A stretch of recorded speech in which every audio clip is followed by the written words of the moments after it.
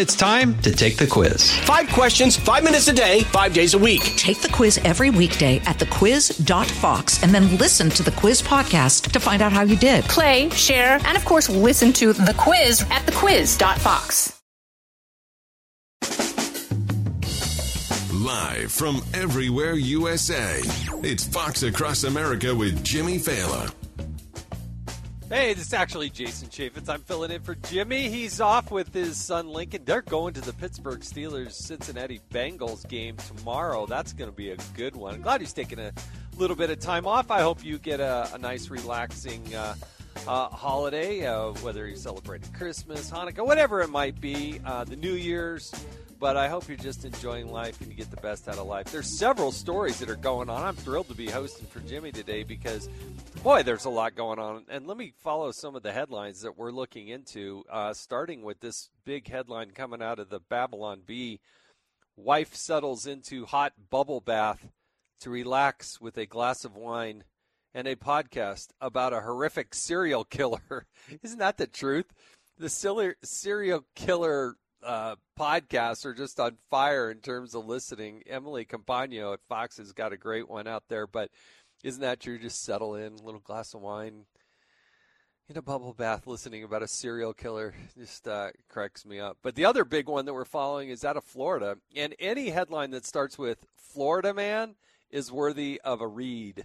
And this one coming out of FoxNews.com says, Florida man goes fishing in Bass Pro Shops pond, flees with live 50-pound tarpon. So he goes into a Bass Pro Shop. If you've been to one of those or a Cabela's, you know what I mean. They got a nice good pond, a lot of live fish. The allegation is from the Lee County Sheriff's Office is that this guy walks in with a hat and he's got a big fishing net and he just scoops up a 50-pound tarpon, pulls it up out of the water, and walks right out of the store. And unlike maybe other states, the police are actually looking for this suspect for him stealing this fish.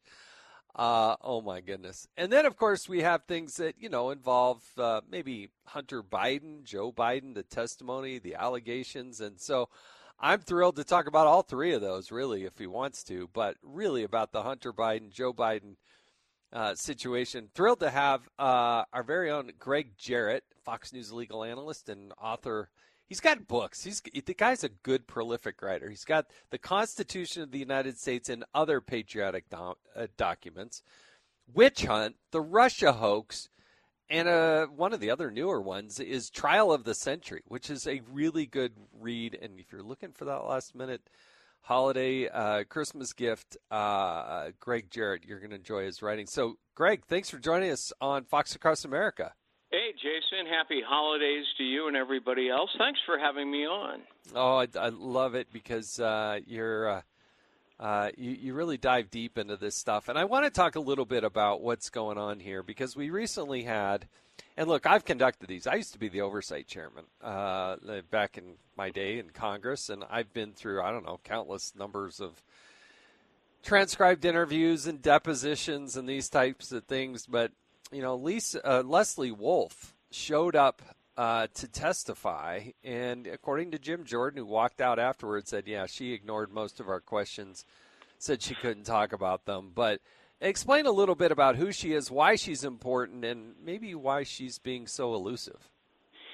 Well, she's really the pinnacle of the protection racket for Joe and Hunter Biden. She was the assistant U.S. attorney under David Weiss, and she's the one who was rejecting legally valid search warrants for Hunter Biden on his father's property where Hunter was living. She, acknowledged that there is more than enough probable cause for the search warrant, but she said, the optics are bad, so let's not do it. When they planned a surprise interview of Hunter Biden, she tipped off his lawyers about it. She also tipped off the lawyers about the planned search warrant.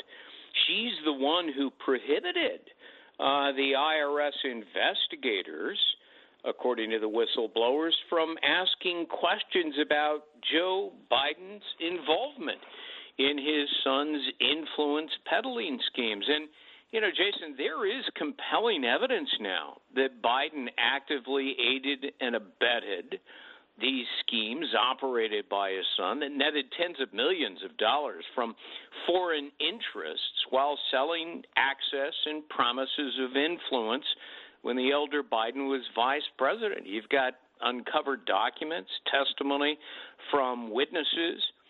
They all implicate Joe as a complicit actor in his son's scams and grifts that jeopardized national security and compromised America's interests. This is exactly what our framers feared when they crafted the impeachment clause in the Constitution.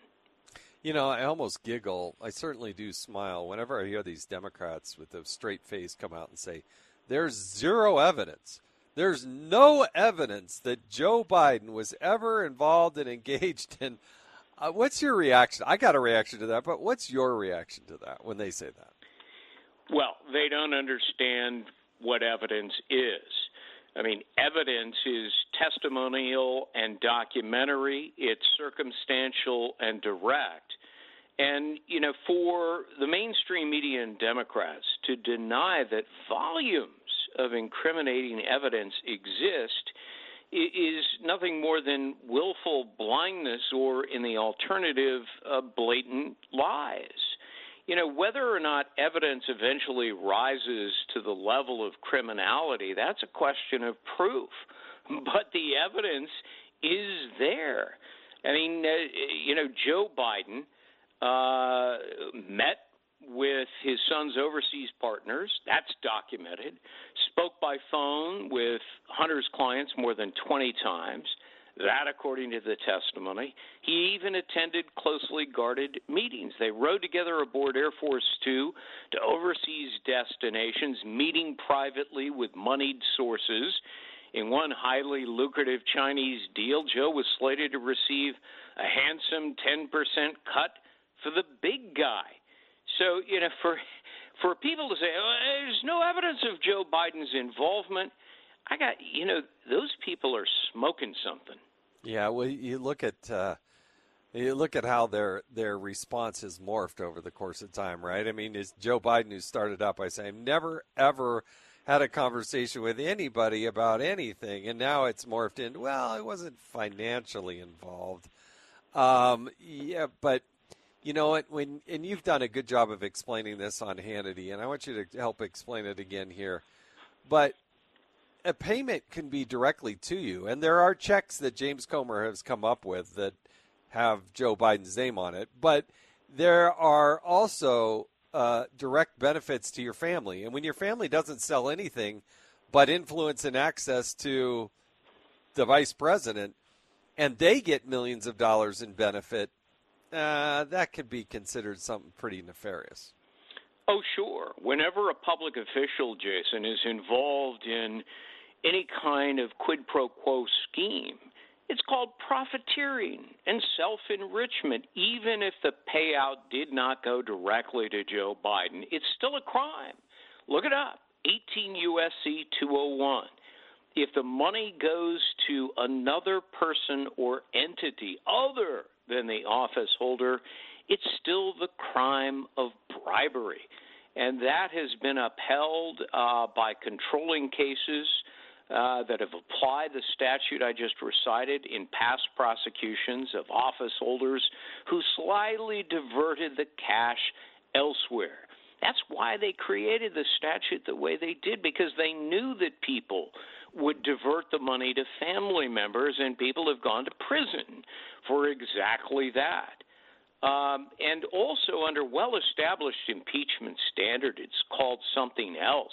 It's called misuse of public office for financial gain. This is precisely what our founders wanted to prevent. You know, it's when $100,000 shows up in your grandkids' account because they wanted access to the Department of Justice, and you're the vice president, and they wanted to say thank you for their business, and $100,000 goes into the grandkids' account. Absolutely unbelievable. Now, I'm not saying that these two are any way connected, but it is interesting what is happening out in Chicago. And I don't know if you followed this, Greg, but this is the headline out of the New York Post. One of Chicago's longest-serving Democratic lawmakers convicted of racketeering, bribery, and attempted extortion. And I'll read a little bit from it. Former Chicago Alderman Ed Burke, one of the most powerful and longest-serving politicians in the Windy City, found guilty Thursday of racketeering, bribery, and attempted extortion of a 6-week-long federal corruption trial. 79-year-old Democrat was convicted of 13 of 14 charges leveled against him in a 2019 federal indictment. And it goes on and talks about the shakedown scheme targeting the developer working on a $600 million renovation of Chicago's old post office. And it's just, you know what? People in power get caught doing these things. They should be prosecuted. I'm glad they did this. And he's been now convicted of 13 of 14 charges. But why the Democrats, because he's in a position of power, just turn their heads on Joe Biden, unbelievable to me. Yeah, the good news is that Americans see this for what it is. The polling data shows roughly 70% of voters believe that Joe Biden acted either illegally or unethically. I mean, I'd like to meet the 30% who say he didn't. Geez. The evidence is pretty compelling. And this makes an already unpopular Joe Biden a gravely tainted candidate for the Democrats. And, I have a column out, and I said, look, don't be surprised if prominent party members and wealthy donors quietly begin this private campaign of lobbying Joe's family to convince him that his re-election bid is doomed. The truth is, they'll cite his descending poll numbers. I mean, they're awful on every single policy issue. But you add in the corruption, and that just compounds the mess that Joe has created for himself. Well, last thing before I let you go, Greg, we're talking with Greg Jarrett here, is about this Hunter Biden stunt that he pulled outside the Senate side. He's given a duly issued subpoena. I used to be able to sign these subpoenas. And you know what? They're not optional. You got to show up. You can plead the fifth. That's your constitutional right. But to show up and do a press conference, I mean, I think they set that back. I think it was a very bad look. Facilitated by Eric Swalwell, not one of the most, we'll just leave it at that. And you know what? He's going to have to be held in contempt. You just can't ignore and thumb your nose and not show up. And even in his comments, he said, Greg, I'm here. No, he's not. He was supposed to be in the hearing room, not out on the streets, right, doing a press conference. Yeah, I can't overstate how idiotic that press conference was. And there at his side are three lawyers who were encouraging him, apparently. Abby Lowell, Kevin Morris, his, sugar brother, and Eric Swalwell, who's a member of Congress, who is endorsing a crime. If they advised him to do this, I mean, those three are the Moe, Larry, and Curly of the legal profession. Witnesses don't get to dictate terms when they're slapped with a subpoena. Failure to comply is a crime.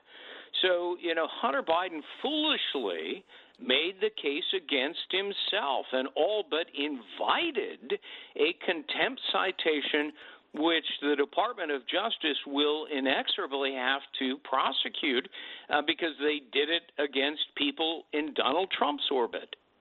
Yeah, when I was chairman, we had a Brian Pagliano who never showed up, a duly issued subpoena served by U.S. Marshals. We referred it. They didn't prosecute it. But then, voila, all of a sudden it shows up and it's, Steve Bannon or somebody in Trump's world and they're prosecuting him.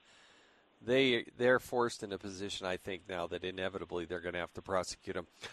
Greg Jarrett, thank you so much for joining us. You got a great new book out. Just type in, wherever you go buy books, just type in Greg Jarrett. He's got a whole slew of them, and they're all good reads. Trial of the Century is really good. The one about the Constitution that's out now, I think you'll really enjoy it.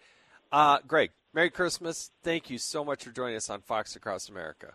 Same to you, Jason. Thanks for having me on. Hang tight. We'll be right back. He's the most talented man on the radio, but he needs your help. We all know somewhere underneath all of that bright color, there's a man who's not right. This is Fox Across America with Jimmy Fallon. Hi, everybody. It's Brian Kilmeade. I want you to join me weekdays at 9 a.m. East as we break down the biggest stories of the day with some of the biggest newsmakers and, of course, what you think. Listen live or get the podcast now at BrianKilmeadShow.com.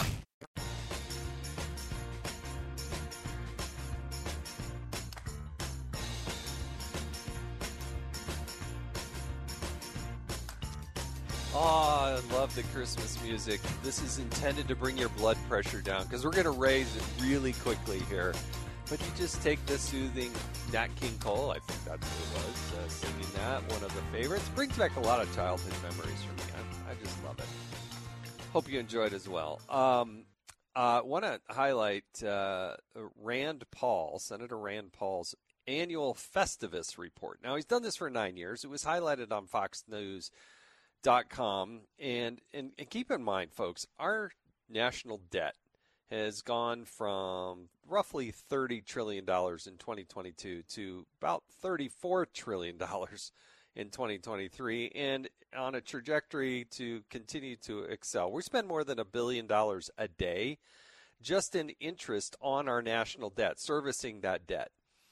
And what Senator Paul exposes is about $900 billion in just waste and squander. It's just, he puts it in this Festivus report. It's got a funny cover to it. You got to see it. But let me read one of the paragraphs here from foxnews.com. Among notable instances, the National Institutes of Health, oh, there they are again in the news, doing good things with our taxpayer money, allocated funds to study Russian cats on treadmills. Photos of Barbies were utilized as identification to obtain COVID relief funds. The Department of Defense lost $169 million of outdoor stored military gear. They just lost it. $6 million went towards, get this, tourism in Egypt by the United States Agency for International Development. $6 million we're spending as our taxpayer dollars to boost tourism in Egypt. And the Small Business Administration provided over $200 million to, quote, struggling music artists that included Post Malone, Chris Brown, and Lil Wayne. Now, anybody who follows any of this stuff knows these are some of the most successful artists out there ever. Not saying the three got $200 million, but the allegation, at least according to Rand Paul, is they got money like this to help their struggling artistic efforts. It's absolutely nuts, folks, the amount of waste, fraud, and abuse. And it's really hard to go back to the taxpayers and pass off an authorization bill when you have so much waste, fraud, and abuse. We have to actually rein this in. I really think one of the biggest failings over the last 20, 30 years is the ability to use the power of the purse. Never happens in Congress. I served in Congress for more than 8 years. Guess what? That appropriations process, totally, completely, fully broken. So sorry to bring your blood pressure back up. But remember, it's the holiday season. Deep breaths. We got a lot more to go in this show, and I think you're really going to enjoy it. Stay with us.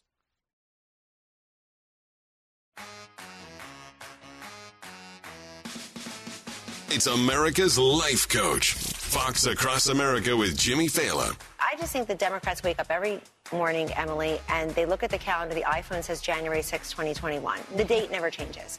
And then they get an electric vehicle and go get an abortion. I just described the Democratic Party to you in 7 seconds. Oh, my. Kellyanne Conway talking about her take on the Democrats of today. Oh, my.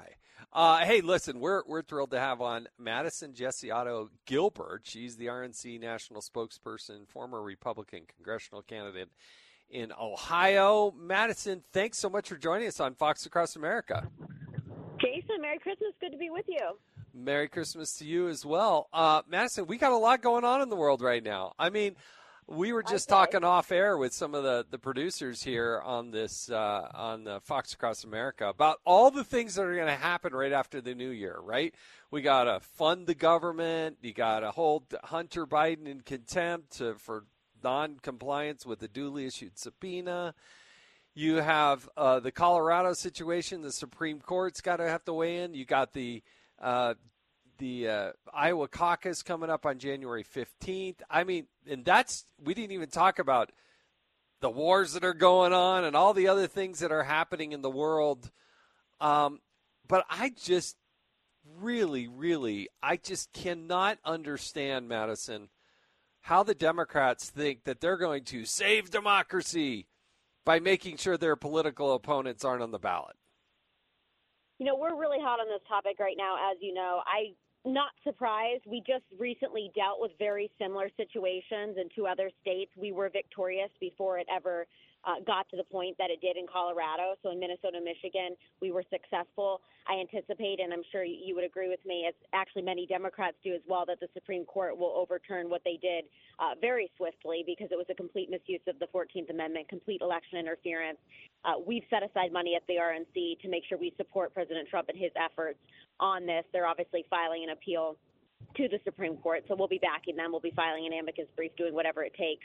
But super disappointing to see this happening. I wouldn't want to see this happening to a Republican or a Democrat. It's just simply wrong. It's unconstitutional, and we can't continue to see things like this, and we need more people on both sides of the aisle to be speaking up. You know, what's actually stunning is Democrats actually do this on Democrats, too. I mean, I believe the puppeteers, and I wrote a book called The Puppeteers. It's a good one, and you should get it. But these puppeteers around Joe Biden, they don't want any challenge to his authority and his power. I mean, what the Democrats are doing in Florida, for instance, they're not allowing – they're saying that it's an uncontested race in Florida on the Democratic side of the aisle. So they're not going to have their normal process. And, you know, if you're RFK Jr. or Dean Phillips – I think they would have begged to differ that, you know, maybe we should actually have a vote in Florida. But they took them off the ballot, and they're just going to give all their delegates to Joe Biden. And that's why, honestly, I'm very proud of the Republican Party. You know, you look at what we've done. There was a lot of criticism thrown at the party for having a primary process, despite President Trump being so popular. But at the end of the day, the role of the party should be to make sure that every vote, every voter's voice can be heard, and have that fair and transparent process put forward. We obviously did some debates, and now we're getting ready to go into that primary season. We're done with any sponsored debates by the national party. However, you know, the voters' voices will be heard, and then we're in the process right now of making sure that we're building that infrastructure. We're, you know, putting all the money where it needs to be ahead of time to make sure that whoever comes out victorious has that road ready to help get them across the finish line in November. And, of course, we continue to encourage unity among the party in Washington, among our voters across the country. That's what people want to see, and they recognize that we need to see more unity so that we'll win in November, not just the presidential, but to get back to Senate, to expand that House majority.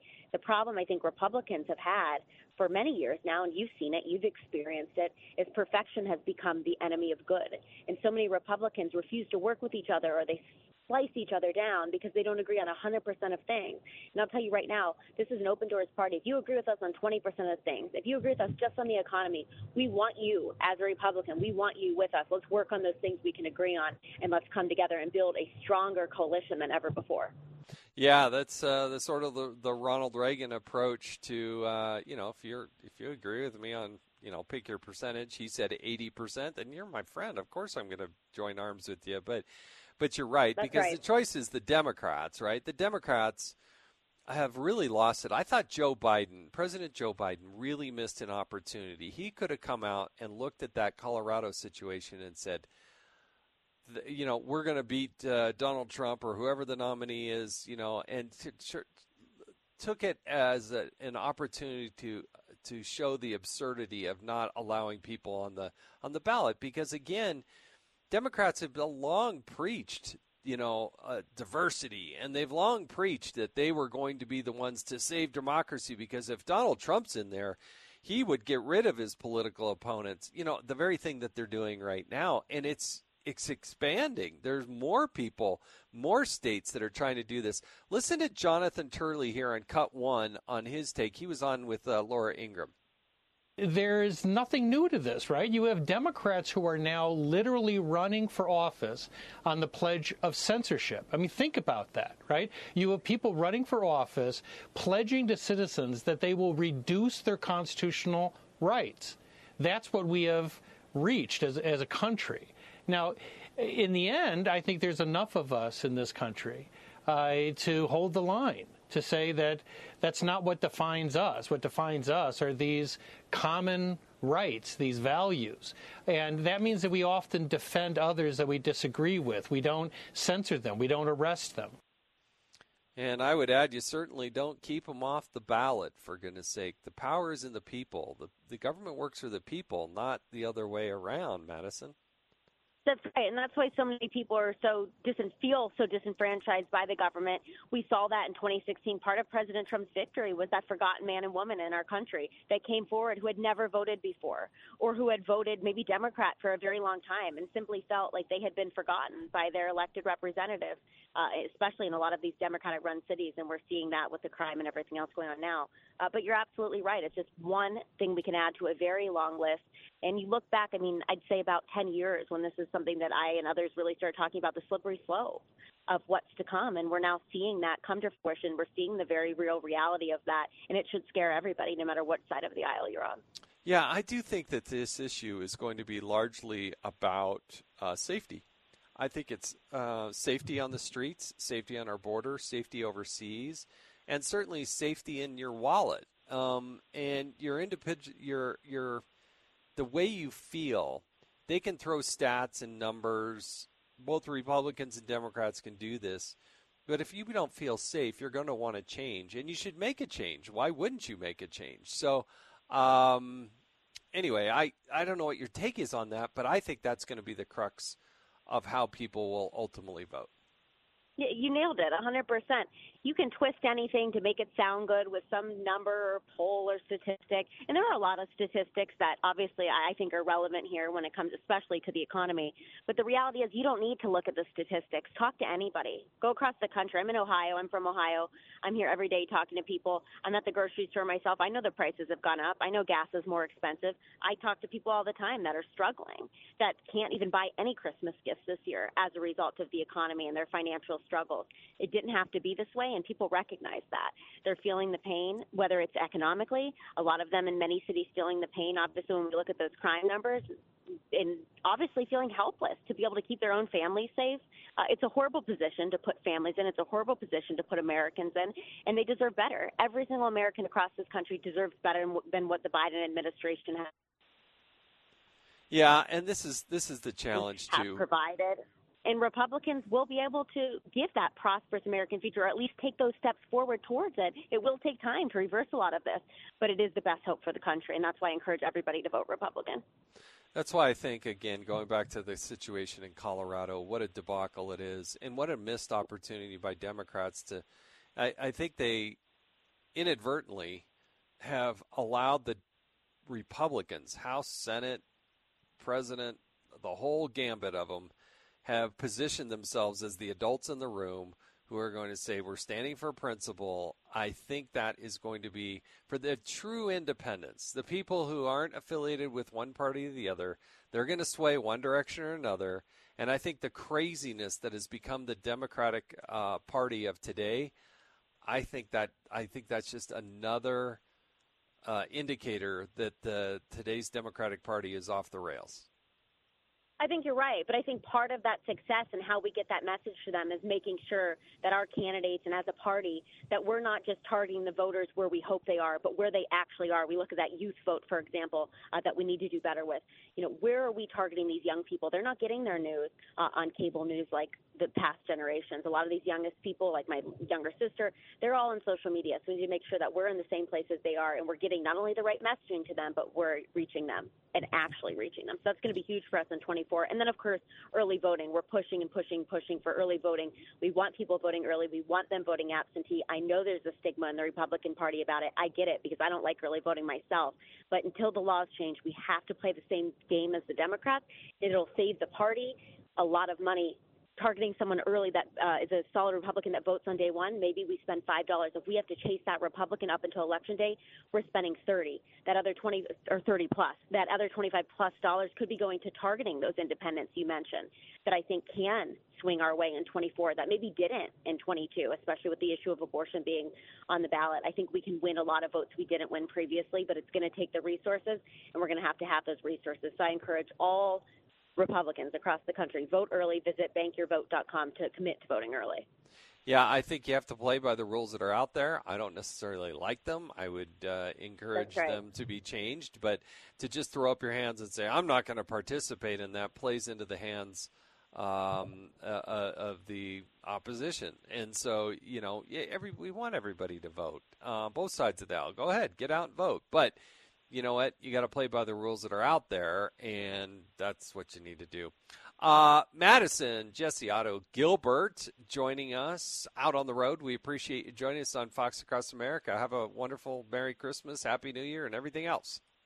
Merry Christmas, Happy New Year. Great to be with you, Jason. Thank you. We'll be right back. Stay with us. A show so good, it moves the stock market. The Dow racing up on Jimmy's remarks. This is Fox Across America with Jimmy Fallon.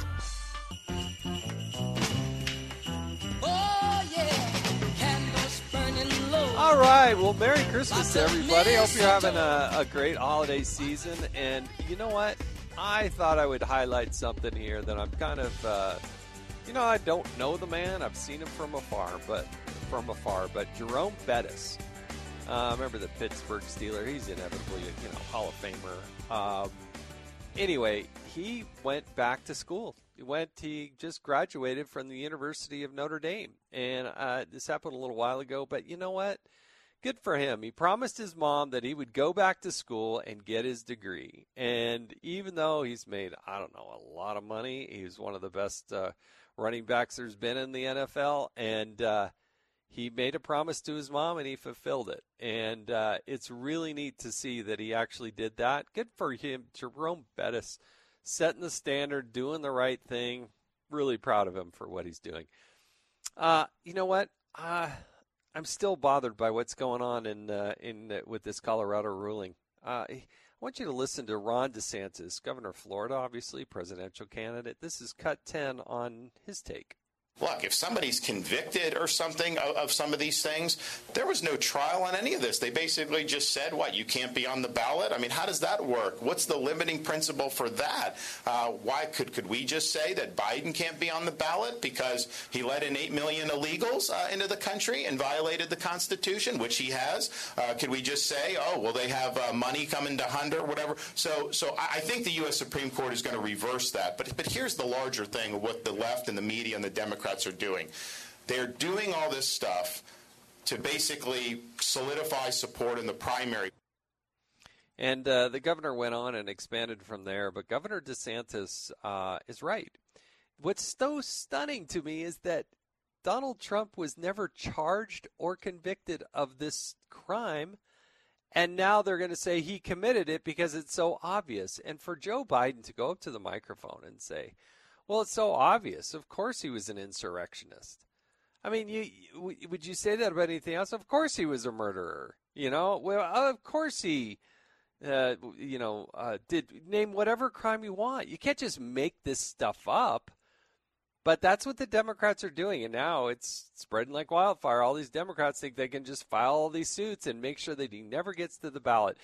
Never mind the people. Never mind the people who go out and vote. So you really want to know what the Democrats are trying to do out there, trying to exclude somebody from the ballot for something they were never charged with, let alone convicted.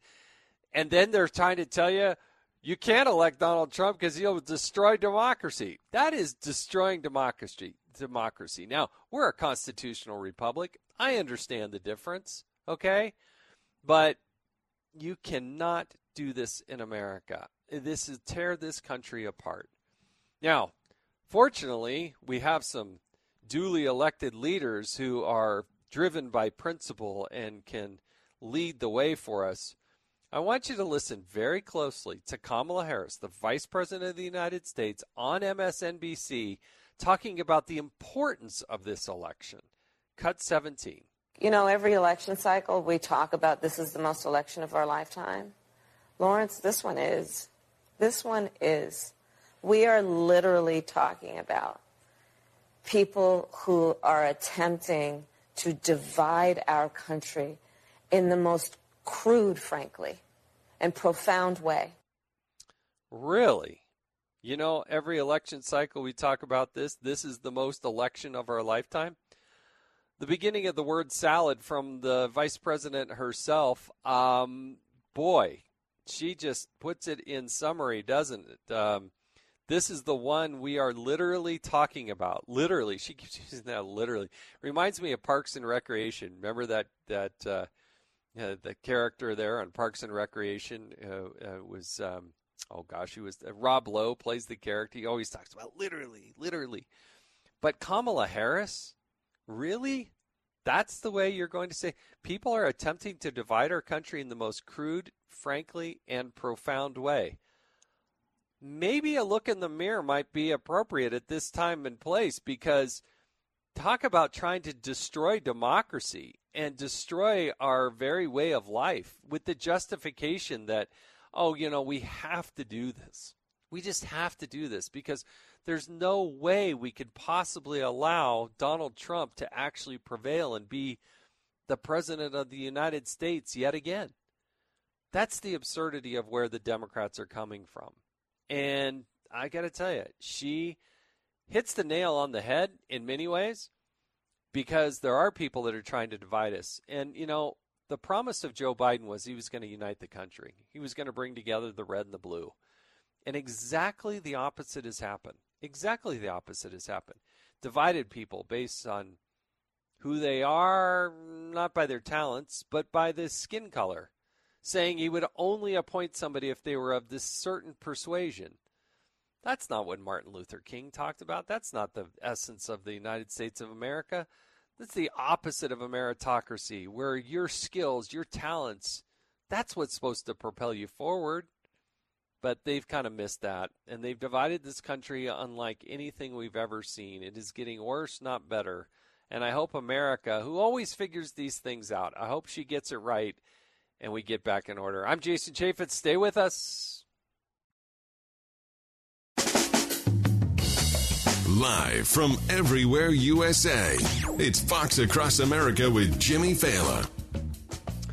With Jimmy Fallon, but he's not here today. This is Jason Chaffetz. I'm filling in for Jimmy. Honored to do so. Good friends with Jimmy. I'm glad he's off with his son, going to an NFL game. Good for him. He's going to see the Pittsburgh Steelers play the Cincinnati Bengals. Pretty important with all the playoffs and everything going on, but good of him to be a good dad, go take his son out there and do that. And I think he's also hosting on Saturday night. He's hosting a show on Fox, so you should be watching that as well if you get a chance to do that. The games in the afternoon, and then the show at night, Fox Saturday night, something like that. I can't remember what it's called, but he'll be hosting that if you want to see Jimmy. He always does good, fun stuff on a Saturday night of, Christmas weekend. This is going to be fun. It's hard to believe that we're that far along in the year, that this is where we're at. But we got a lot of things that we're keeping our eye on. A lot of news happening for this time of year. Not all that good. So we're going to jump right into what's going on with the border. And we got Tom Homan, who's going to join us in a moment. If you remember, Tom is the former acting ICE director, visiting fellow at the Heritage Foundation, and a Fox News contributor. But to set this all up, let's go listen to the authority on this topic, Karine Jean-Pierre, at the White House spokesperson, talking about what the President Biden, if he has done everything he can on his own to secure the border. Here's her take on it, cut 24. There's nothing the president can do himself unilaterally to sort of reach down there? We asked for more Border Patrol, right? And he was able to get 24,000 more Border Patrol folks, law enforcement folks at the border. That's unprecedented. We asked for more. And you got Republicans in Congress who, especially in the House, who want to cut that. They actually want to do the opposite of what the president is trying to do. And so, look, the president has done everything that he can, right, on his own. All right, Tom Homan, the former acting ICE director. Has the President Biden done everything he can do to secure the border? Absolutely not. Look, he inherited the most secure border in our lifetime. And the White House spokesperson just played is she's wrong. She's not even close to being right. What the Biden administration is asking for more money. And it's not to do enforcement work. It's to have more people down there to process quicker and release quicker. Now, the single dollar is going to go toward enforcement efforts. And that's what we need right now. Look, this isn't a money issue. People need to understand that. This is a policy issue. They got the same number of agents we had under the Trump administration. We had illegal immigration to a 45-year low. Not a money issue. Not a manpower issue. It's a policy issue. If they simply change the policy back to what the Trump administration was doing, they could secure this border.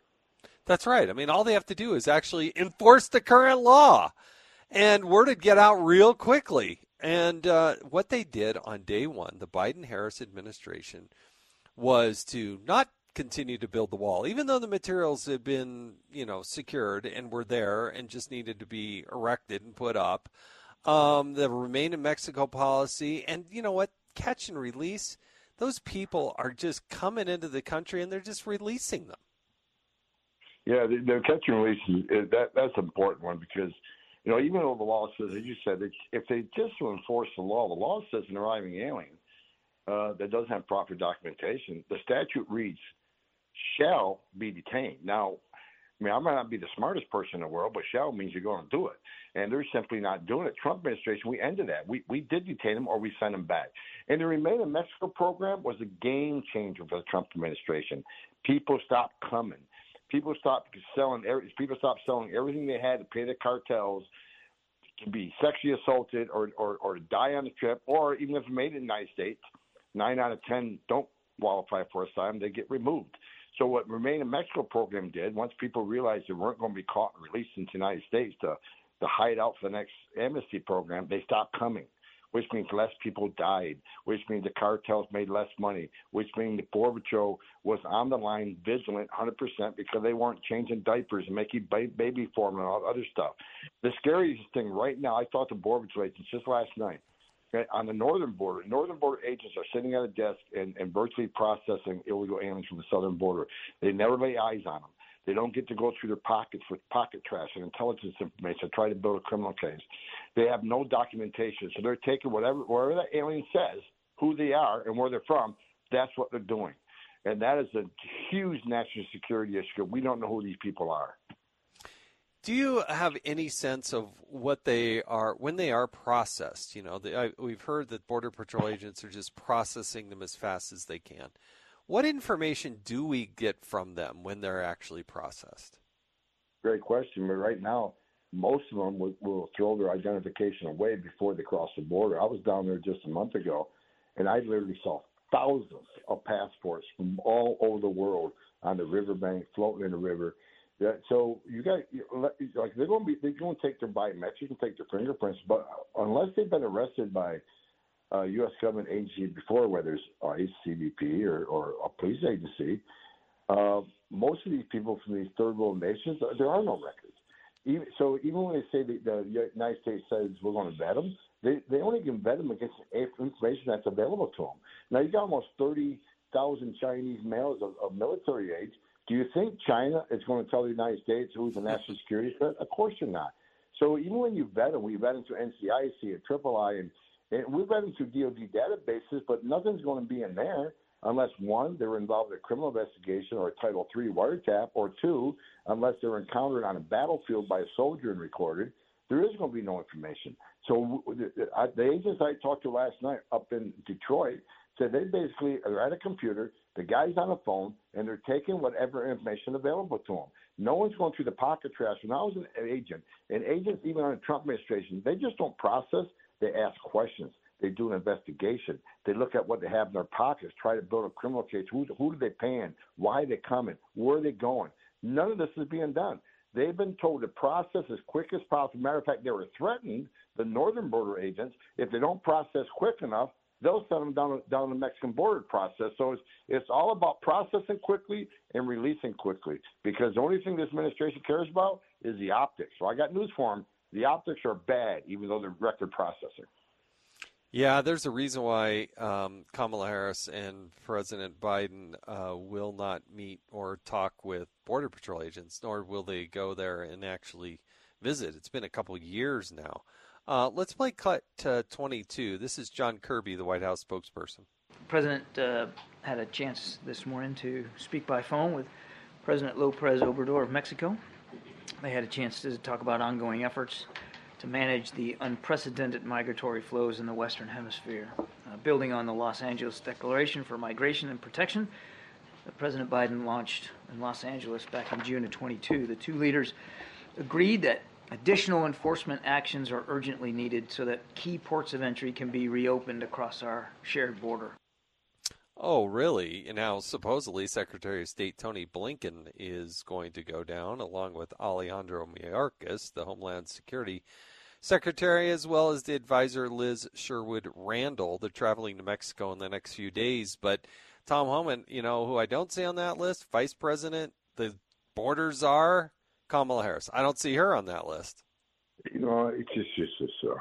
just this Christmas time. You know what? It's like this administration is like the island of misfit toys.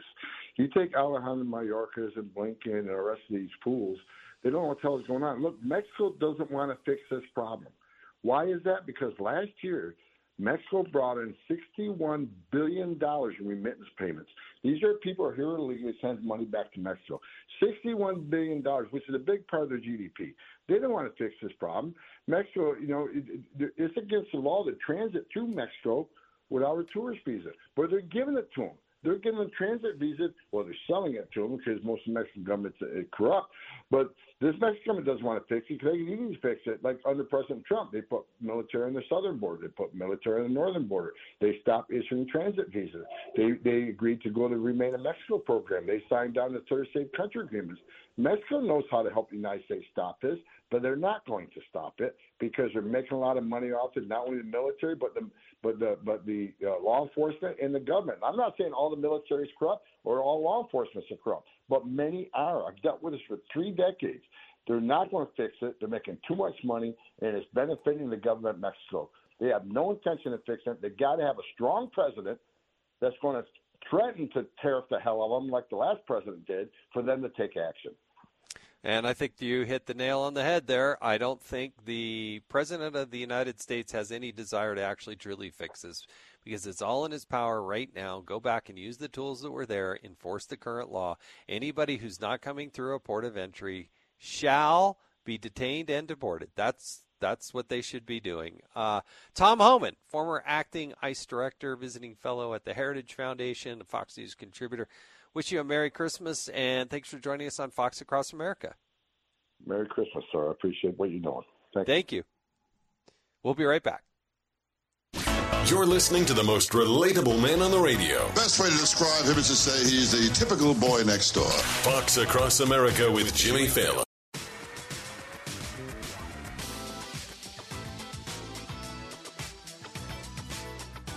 Hey, I'm Jason Chaffetz. Hope you're having a wonderful Merry Christmas. It's that time of year, folks, where it's time to celebrate the 20th anniversary of Governor Gavin Newsom's 10-year plan to end San Francisco homelessness. Yes, it was 20 years ago that he said in 10 years he would be able to solve the homeless problem in California. Well, he said San Francisco, and now becoming governor, he's expanded that plan. And you can see how that attack on homelessness has just gotten so much better in California. Here to tell us all about it and the great success the governor of California is having is Jessica Milan Patterson. She's the chairwoman of the California Republican Party. Jessica, thanks for joining us on Fox Across America. Thanks for having me, Congressman. It's good to be with you. Oh, please call me Jason. I really would appreciate it. But Jessica, Gavin Newsom, he's the gift that keeps on giving. I mean, this you got to live with it. I used to live in California, but I don't anymore. But boy, he has single-handedly done more to destroy California than just about anybody. He really has. And the sad part about it is when he made this promise 20 years ago to the people of San Francisco that he was going to get this done in 10 years, long after he would be finished being mayor there anyway. No one just thought that he was going to be taking this problem statewide. And that's exactly what he did. And now 20 years later, and $20 billion that California taxpayers have spent on trying to give Democrats the tools to fix the problem of homelessness. Not only have they not made anything better, they have made it so much worse. We just got these numbers out from HUD just last week, and our homeless rate went up 5.8% here in California, almost 6%. And when we talk about all of the homeless people across the country, 30% of them are in California. When we talk about the unsheltered, 50% are in California. We spent $20 billion on the problem. Gavin Newsom and California Democrats have failed every single turn. Well, it's the principal approach that they take to it that is just fundamentally wrong. I mean, it was just unbelievable to me that when the world leaders came to San Francisco, when you had Xi Jinping, the Chinese leader coming, when President Biden was trying, man, they cleaned those streets, they spit shined that, they made it so nice and pristine, looking great. But boy, as soon as the world leaders are gone, the poor people who actually are citizens, the people who pay the taxes and live there, boy, they just filled right back up right where they were before. It's such a testament to the fact that it can be done. It can be done because you did it when you wanted to do it. Why wouldn't you want to do that for the citizens of California? We have nearly 2/3 in this last PPIC poll that came out that said that homelessness is a big problem in their local community. That's 2/3 of Californians that are saying this. More than half of the people in this poll said that they saw someone experiencing homelessness on a daily basis. And when we have individuals that are leading, we had Mayor Kevin Faulconer down in San Diego, where he was very adamant, we are not going to allow people to die on our streets. We are not going to have tent cities. And he took a compassionate but effective way of approaching homelessness. And while homelessness was going up all across our state, that was a region where homelessness actually went down. The leadership is there, but we got to vote a little different here in California if we want to get different. Yeah, more than just a little bit. But I think the people of California and across the country, good Americans, even though they may be in one particular party or another party, but you know what? I think there's a sense of fairness, and they know when something's working or when it's not working. And when they see money extracted from their wallets only to go over here to exacerbate the problem and not actually solve the problem, then I think they get it. We're talking to Jessica Milan Patterson. She's the chairwoman of the California Republican Party. I want to ask you about what happened in Colorado, trying to take Trump off the ballot, because I don't know that there's any expectation that Donald Trump could win California or would win California. I'd like, if he's the Republican nominee, to see how that would go. But the idea that you're not going to allow your political opponents to even be on the ballot is so offensive. I want you to listen here to Jonathan Turley, one of the more notable attorneys. He was on Laura Ingraham, and let's play cut 2 and then get your reaction to it. The best way to be a defender of democracy is to actually practice democracy, to actually support it, to say that citizens need to go to the polls and to argue that they shouldn't vote for Donald Trump or should not vote for Joe Biden. That's democracy in action.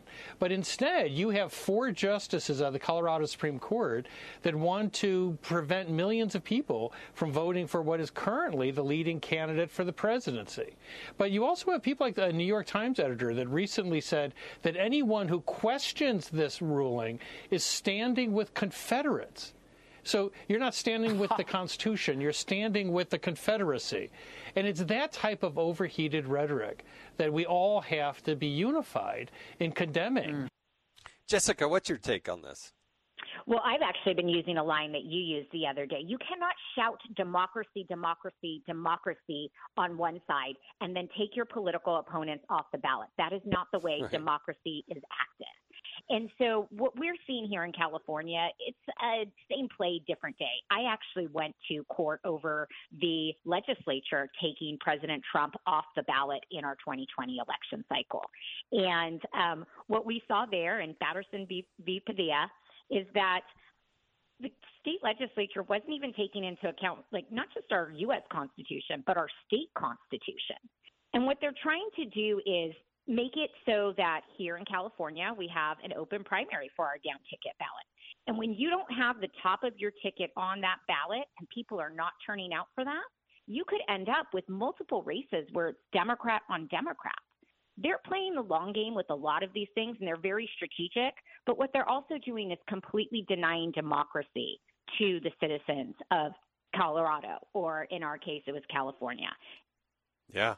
No, it's scary what they're trying to do. Jessica Milan Patterson, chairwoman of the California Republican Party, thanks for joining us on Fox Across America, and Merry Christmas. Hope you have a wonderful one. Merry Christmas to you. Thanks. Thank you. Now, please stay with us. We got a lot more that's coming up, including a congressman you're going to want to hear from. So stick with us on Fox Across America.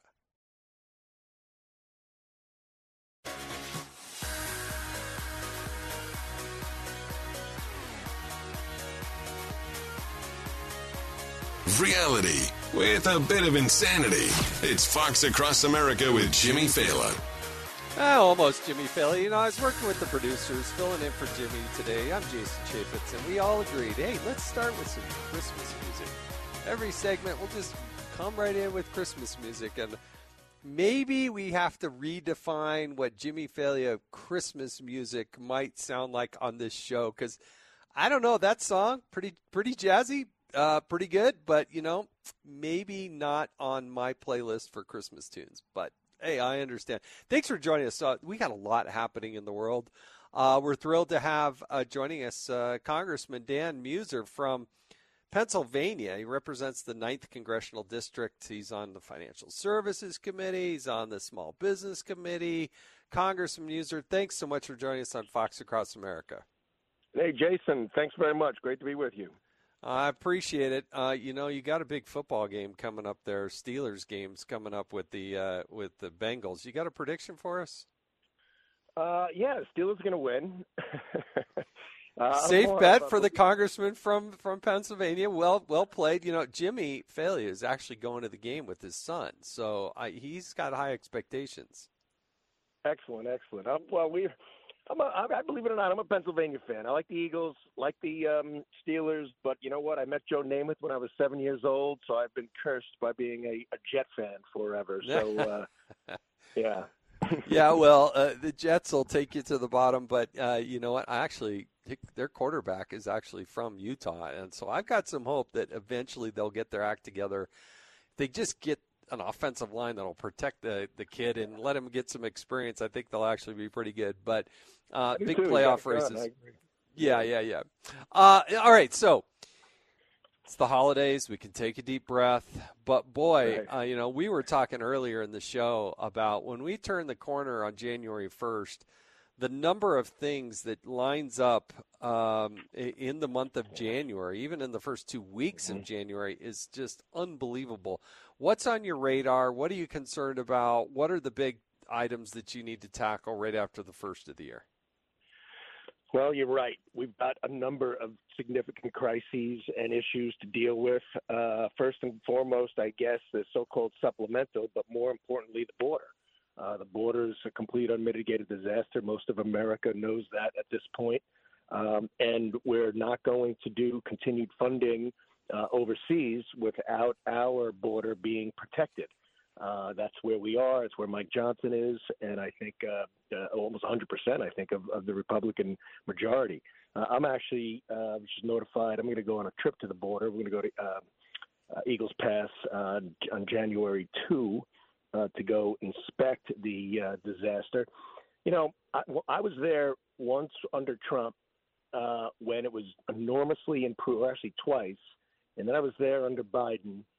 And I saw with my eyes, of course, the unbelievable difference and the catastrophes and the drugs and the human trafficking and CBP looking at me with weary eyes, agent telling me that he feels sometimes that they're a link in the chain of human trafficking. I mean, it's a disaster. So that's important, and hopefully they come around and correct course to an extent.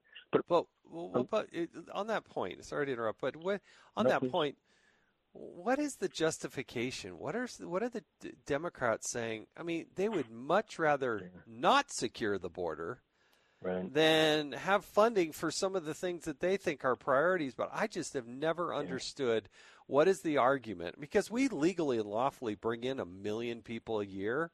But is there any limit to where they want to see these open borders go? Yeah, it's a great question, and everybody ponders it because it's not at this point politically advantageous for them either. I think it comes down to two things. One, their ideology.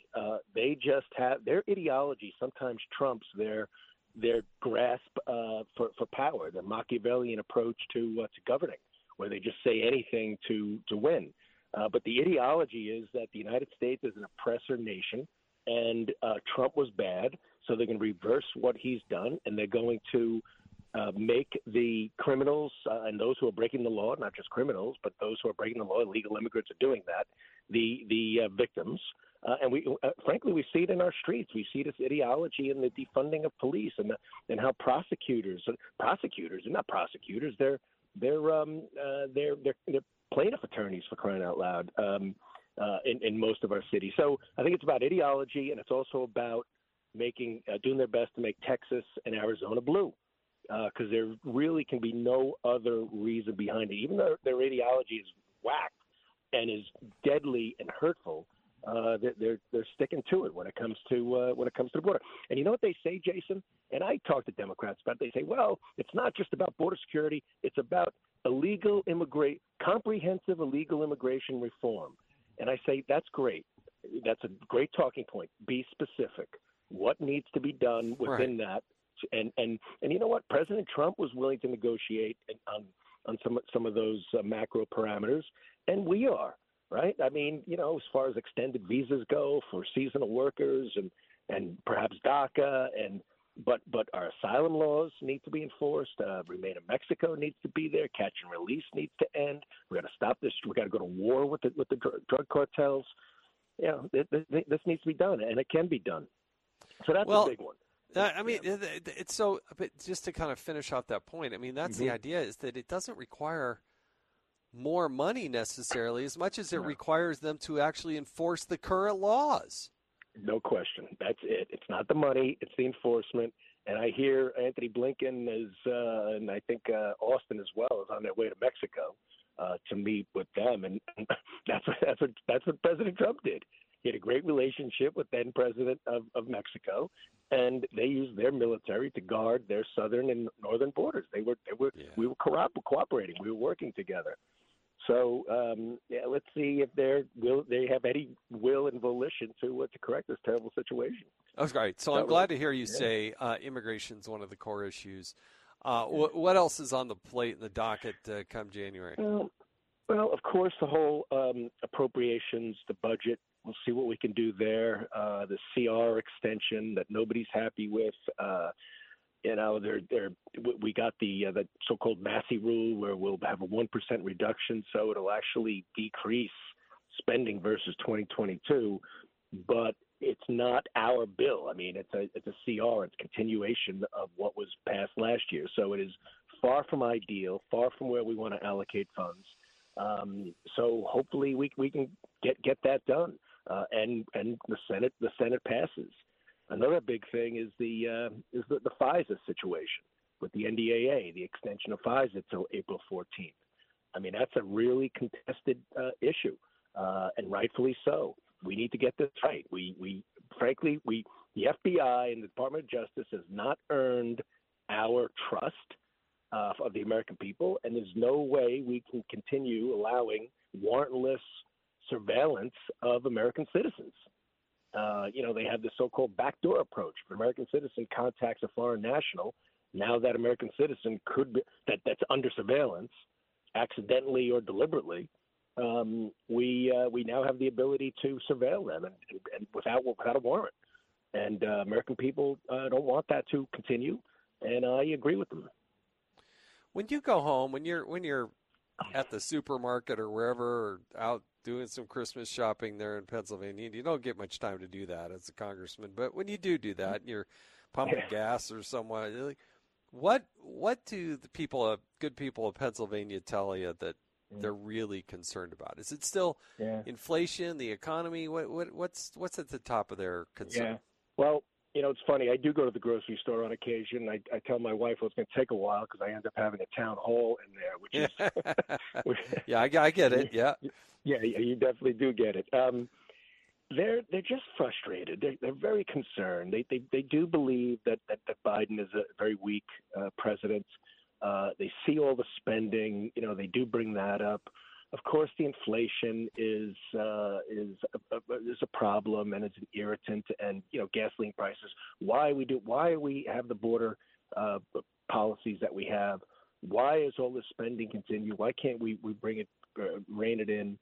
Why are gasoline prices so high? Why are we sending $113 billion to Ukraine when our border is open? I mean, it's national security. It's the economy. It's also the crime. I mean, the crime comes up, especially in D.C., but in my district too. And then the scandals. I mean, people are like, did he really do all these things? Did they create phony or do their best to create bank accounts that millions and millions of dollars got delivered to via, from the darkest corners of the world, from China from the CCP members to Moscow to the Ukraine. You found the Biden family, they don't have any clients in London or Ontario or Paris. Right.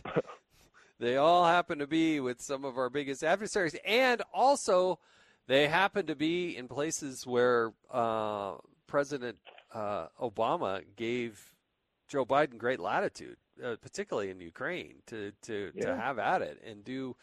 But he's just dangling the $1 billion in U.S. money to get rid of the prosecutor that was maybe looking into the company that Hunter Biden served on the board of. Oh, wow, what a coincidence that one is! I'm sure a lot of coincidences, and phony emails and aliases and phone calls and what's important on this, that the reason for the impeachment inquiry and all, because that's also important, but I think the other things are more important. But we got to get to the bottom of this as far as the accountability goes. I mean, why did the president lie every time? Why does he continue to lie?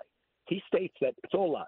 Every bit of evidence that we see, all the bank accounts, all the money Jim Biden has sent directly to the president that we know of, over $400,000 or $250,000 or so. All the meetings, all of the trips of Hunter on Air Force Two to China, and mountains of evidence. And meanwhile, the media loves to say their talking point is there's no evidence of wrongdoing directly related to Joe Biden, right? And meanwhile, there's mountains of it, and people are onto this, and they're very frustrated.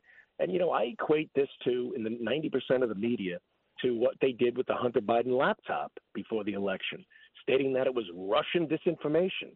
No, that's been significantly disproven, and they're trying to do that on this. They're trying to run out the clock on these scandals, this millions of dollars of transfer, and the continued lies that take place, and what was delivered for it, or why was the money? Why did they continue to pay them, meaning the Biden family? There had to be a reason for it, for these millions of dollars to come in, and then the cover-up with the IRS and the DOJ, and special if not for these whistleblowers going to Senator Grassley and saying, "Hey, what we saw here is wrong. We're not Republicans. We're just here to tell you that this is fundamentally wrong." Good for them. And you also have to deal with the Hunter Biden contempt issue because he does need to be held in contempt for noncompliance of a duly issued subpoena.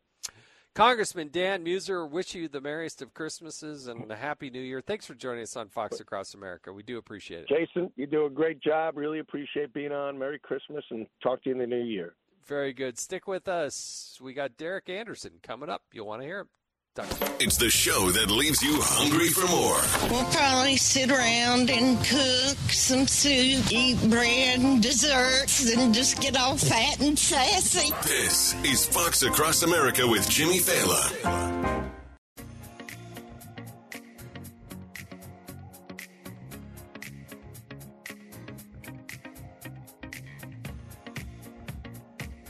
All right, that's a little better Christmas music. You know, I'm on the traditional old Burl Ives kind of Frank Sinatra scene for me. I like the old school Christmas, but, you know, it's got a little more funky beat to it. I understand. I'm filling in for Jimmy Fallon. I'm Jason Chaffetz, by the way.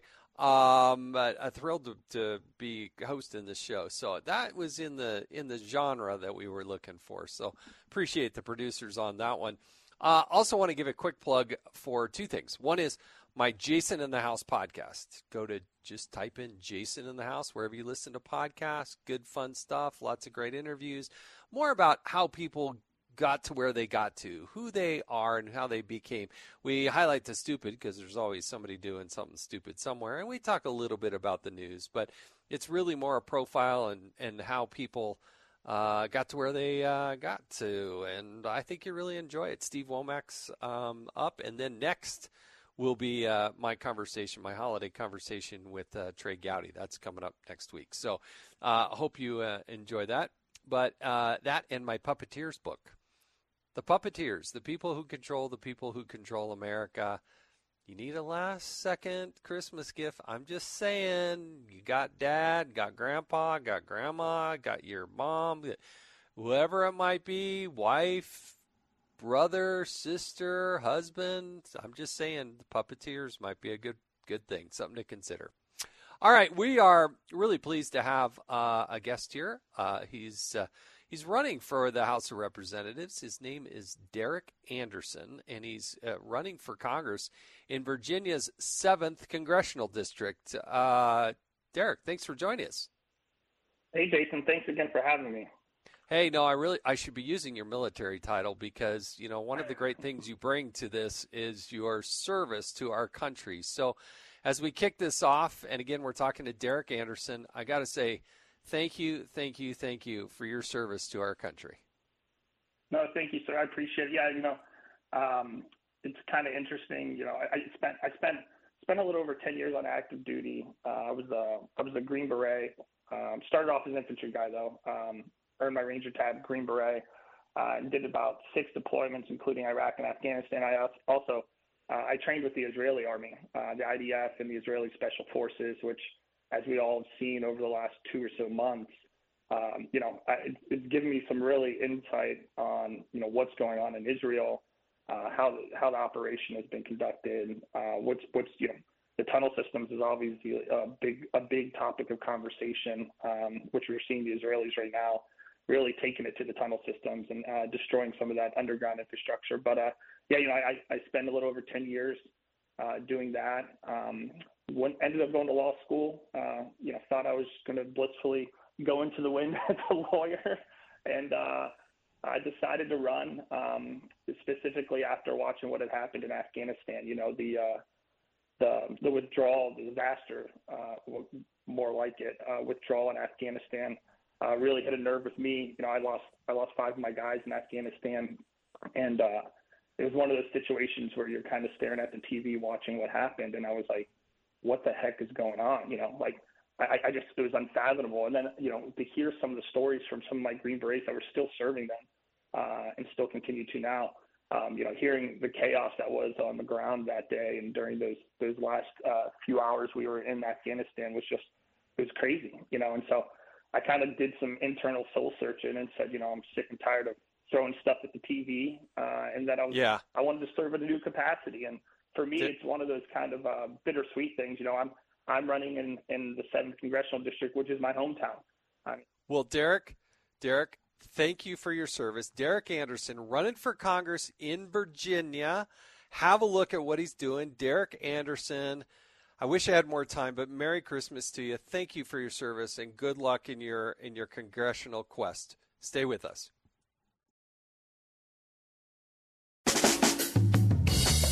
Live from everywhere USA, it's Fox Across America with Jimmy Fallon. Well, almost Jimmy Fallon. This is Jason Chaffetz. I'm filling in for Jimmy. Jimmy's off doing some very important covert things that he does on the side, and we got to let him do that and give him the space to do it, not ask any questions. So that's what I've been told. Thrilled to be filling in for him. We got a lot happening in the news, and I'm really got a good friend of ours, somebody you're probably very familiar with, at least I hope you are, with Joe Concha. He's a columnist for The Messenger, he's Fox News contributor, and all-around good guy. Joe Concha, thanks for joining us. Wow, Jason, you got that PayPal I sent you before for the nice introduction. So good to see technology still helping both of us. Thank you. It's amazing what $4 will get you. So nothing these days. Man's got limits, but yeah, and now that I'm not in Congress, I can accept gifts. So I do appreciate it.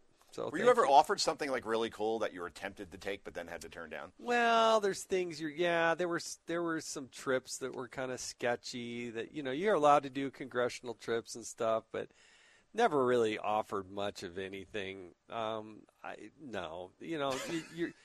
Here's one of the goofy rules in Congress. It's called the toothpick rule. Yeah. So if you're going out to dinner, my financial advisor told me, he said, look, just never accept a free meal. Just always pay for yourself. And I thought, all right, it's a good rule of thumb. So if you go to a reception and you eat something on a toothpick standing up, then you can eat it, no problem. But if you sit down and use a knife and fork, then you're breaking the rules. Seriously? Even though you're asking for them for a $2,500 contribution, they can't buy you, wow. $25 Compared to, I guess, steak. selling the family name to the tune of millions for your family members that you push through shell companies. I guess that's about on the same level, it feels like. Yeah, exactly, the toothpick rule. All right, Joe, I thought I'd try something with you that's a little different. But, it's the holiday season. There's lots happening in the news. So I'm just going to go around the horn, and I'm going to name stories, and then I just want you to react to them. I like stories. All right. This story comes from foxnews.com, and the headline is, Ohio woman celebrates 105th birthday with 105 fireball shots. Life of the party. A woman celebrated her big milestone birthday with over 100 whiskey shooters. She's 105 as of December 16th. What's your take on that? Are they all for her? She goes by the name of Flo. Right. She lives in Loveland, Ohio, and they got pictures, so I don't doubt that. She said she was surrounded by 50 guests. Yeah. And she celebrated by watching the Cincinnati Bengals by drinking Fireball. Wow, Bill Hemmer was probably there. Yeah, if she did the whole 105, I'm certain she's not making it to 105 in one day. At the University of Maryland, where I may have taken up some space for a few years, we had a tradition that on your 21st birthday, you went to a place called the VU, and then you had, which was short for rendezvous, and you had to do 21 shots for your 21st birthday.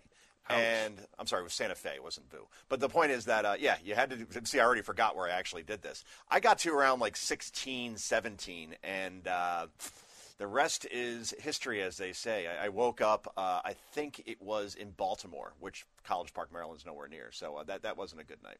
Yeah. All right, this one, the next one. Obama privately went to bat for Harvard president amid anti-Semitism controversy. What's your take on the Harvard president? The Harvard president, Claudine Gay, cut and paste Claudine, we're calling her now. When you look, you've written books and I've written books, and attribution is very important. And if you miss maybe one, right? Okay, it's 300 words, or whatever, how long your book is. It may happen and make it by the editor. When it happens more than 40 times, and it's as blatant and verbatim as it has been with Gay, I can't get past that, but I hate the fact that this is almost distracting us from the original reason why we're paying attention to this Harvard president in the first place, which is the fact that she said that it's okay if you call for the genocide of Jews on her campus as long as it's done in the proper context, as if genocide has context. So she should be long gone. I don't know how she has a job. Maybe they're looking to get through the holidays, or everybody's going to hope it goes away, but I hope it does not. But either way, Jason, this is your stat of the day. Even if you get rid of Claudine Gay, the problem is at Harvard, they have a student newspaper called The Crimson, and they did a survey of all the professors there and asked them, what ideology do you think you fall under? What particular pertains to you. 97% said somewhat or very liberal, less than 2% conservative. So even if you remove the president, you're still going to have that cancer, which is non-diversity of thought on campuses like Harvard, Columbia, Penn, and even down to the state school level. It's a big problem. The hiring practices are a whole bowl of wrong. It's a liberal bastion. I don't mind liberals as long as you have counterweights of conservatives, but there are no counterweights right now, Jason. Yeah, you're supposed to be teaching kids how to think and think for themselves and challenge their thinking. I don't mind having diversity, but they don't have the diversity that they claim. It's so funny to me, ironic, that those who preach the most diversity usually have the least amount of it. It's just amazing. All right, let's go to the next headline. It's the border. Pick whatever stat you want. It is upside down. They are overwhelmed. They are swamped. What's your take on what's going on at the border? We're well past crisis at this point. That's many, many exits ago. We're now a catastrophe. This is a catastrophe right now from a humanitarian perspective. It's a catastrophe for our American resources as far as educational, as far as healthcare, as far as fentanyl coming into this country, poisoning our people, if I could use that word still, if that's allowed. No, I'm not making any reference to any leader that was around in the 30s and 40s in Europe. It is poisoning our society, fentanyl. Over 100,000 people dying per year, the leading cause of death of those between 18 and 49. But it's a national security crisis as well, Jason, as you know well. We now have hundreds of folks that have been coming across our border that have been apprehended who are on the FBI terror watch list. Those are the ones we know about. Those are the amateurs. The really skilled terrorists, I would imagine, can get to this country undetected and then go meet up with whatever cell may be forming as we talk about this. So when the next 9/11 happens, we're all going to look back on this and say, why wasn't more done? And Republicans are trying. I'll give them credit in the House. They passed the Secure the Border Act, which the president calls extreme and doesn't want any part of. And if any terror attack happens in this country, major one, because of somebody who came through our porous border, then this president should be impeached and removed immediately, full stop. Yeah, heaven forbid that happens. The other side effect I think that's happening here is there's a lot of complaints about the cost of housing, rental properties, home buying, all that. When you pour millions of people in here illegally, guess what? They need food, they need water, they need shelter, they need education, they need health care. And so who bears the brunt of that? We all do. And so when you say, oh, well, young people can't afford to get a house, a newly married couple or even somebody single can't go out and get, well, you're competing with 4 million people that were purposely put here, and they got to house them somewhere. And these sanctuary states and sanctuary cities have not changed their policies. They're still sanctuaries. That's what drives me nuts. Eric Adams, people keep praising him like, oh, he's standing up to the president. He's saying that this is wrong. He's just asking for more money. When I hear him say we're no longer a sanctuary city, then you get the gold star from Jason Chaffetz and Joe Concha. Until then, all he wants to do is plug more holes in the boat instead of turn the boat around and don't allow any more people into the city, no more people into the country. That's why Donald Trump, I don't mind if he's going to act like a dictator, and he was obviously tongue-in-cheek on that one, but he was half serious as well. If on day one he wants to close the border and start drill baby drilling, I have zero issue with that, and Joe Biden did the same exact thing except in reverse on his day one, so turnaround is fair play. Don't mind it at all, but I want Congress to have a permanent solution at some point. Amen to that. Last headline for you. This one starts with Florida man, and you know any headline that starts with Florida man is going to be a good one. Florida man goes fishing in Bass Pro Shops pond, flees with live 50-pound tarpon. And if you haven't seen it yet, Joe, he walks into a Bass Pro Shop. The allegation is he takes his net, dips it in, pulls out a 50-pound fish, and then walks out the door. How is that a sport? Like, how is that challenging to you? I just went for a hike with my dog, and I walked within like 2 feet of a deer, right? Several deer, actually, 3 of them. And I'm like, how is this a sport where I could literally, they don't even move at this point because there's so many around us that they interact basically with the humans. I'm like, how is this a sport? I could take out all 3 of these deer right now. Unless they could shoot back, then I don't see it as a sport. So, you walk into this pond, you grab the fish, you walk out. What is the point, dude? The whole thrill of fishing is when you feel the tug on that hook for the first time, and then you got to battle and battle until you win or lose. We got some strange people in this country, don't we, Jason? Or maybe too much information. TMI, I guess, in this case. Yeah, I don't know. Maybe getting ready for that Christmas fish that he was trying to get. But you know what's the difference between Florida and everywhere else? Florida is actually going out there and trying to find him and prosecute him, because most other shoplifters in other states like California and New York, they just let him go. But no, you can't be doing that. Illegal fishing. Yeah, I'm looking at it now. I mean, this is crazy. Yeah. Is he going to eat it, you think, or this will be a catch and release kind of situation? I don't know, but Bass Pro Shops, you can't just go in there and scoop one out and take it home like it's a goldfish. Joe Concha, columnist for The Messenger, Fox News contributor, all-around good guy. Merry Christmas to you and your family, Joe. Appreciate you joining us. Merry Christmas, Mr. Chaffetz. Talk to you soon. All right. We'll be back. Stay with us. We've got a great guest, Dr. Nicole Saphier, coming up. This is Fox Across America with Jimmy Fallon. He is one of those iconic figures that fans care about.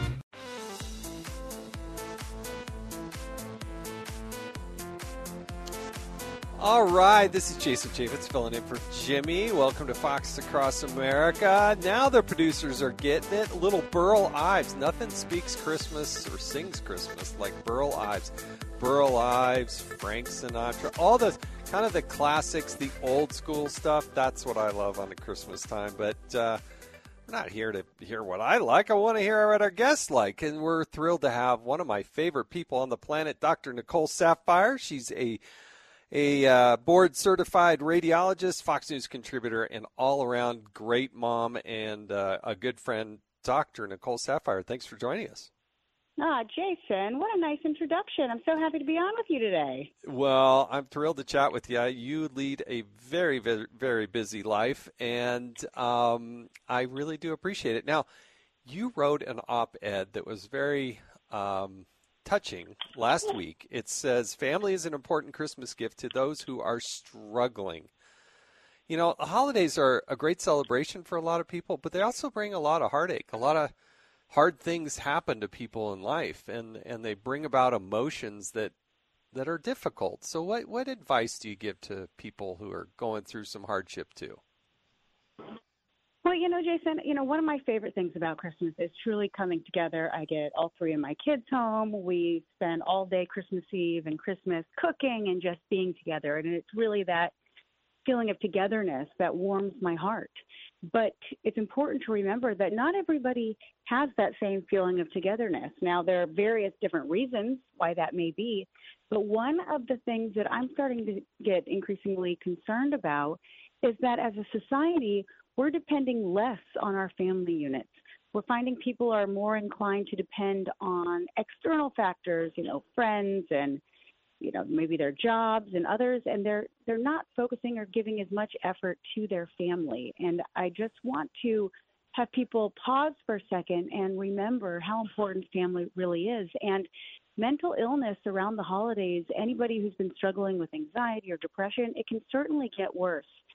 So it's important to just make sure you're there for your friends, your family, those around you, and anything you can to maybe bring just like a little bit of happiness or support to them, I strongly recommend doing. Yeah, it's amazing how just reaching out a little bit, just saying hello, and, a text is great, it's nice, but there's nothing like an actual phone call or even better, a visit, even with somebody who maybe had a little animosity with or somebody. My theory on this is that everybody's struggling with something. You just don't know where it is. And most people, they hide it or they're just not out there sharing it publicly. But there's not a one of us who's got some age to their lives that hasn't had some sort of hardship or difficulty or a struggle or loss of a loved one or an accident. I mean, it could be anything, right? So what advice do you give to those who can give something, but also probably need to be on the receiving end? One of the things that I love to say, and I'm going to make this, a little PG for the phone, but everyone has their crap.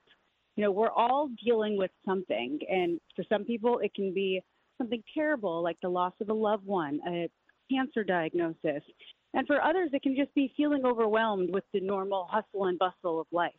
But at the end of the day, when you're finding yourself frustrated or you're finding yourself being hurried and rushing into the store and getting frustrated with someone right in front of you, just recognize that everyone's kind of dealing with something, and kindness goes a long way.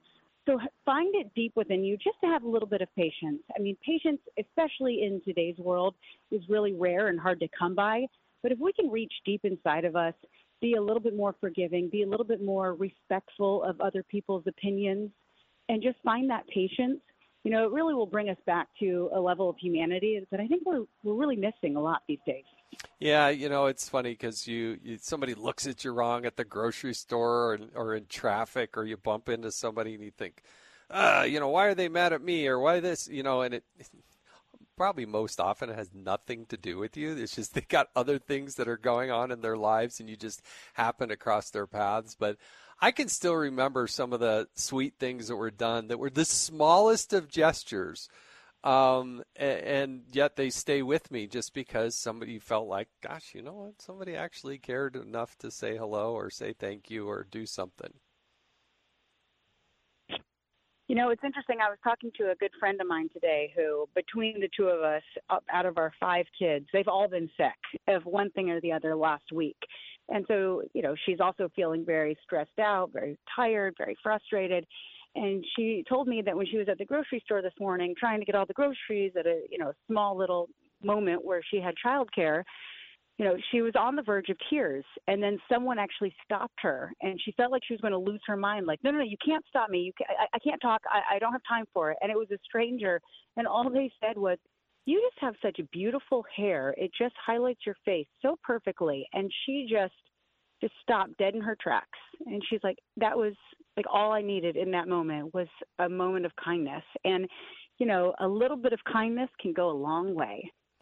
Yeah, you're a medical doctor. You're dealing with tough cancer patient diagnosis and people in the hospital, and myself included. You're sick and you're having trouble, and then you call and say, "Hey, doc, what do I do?"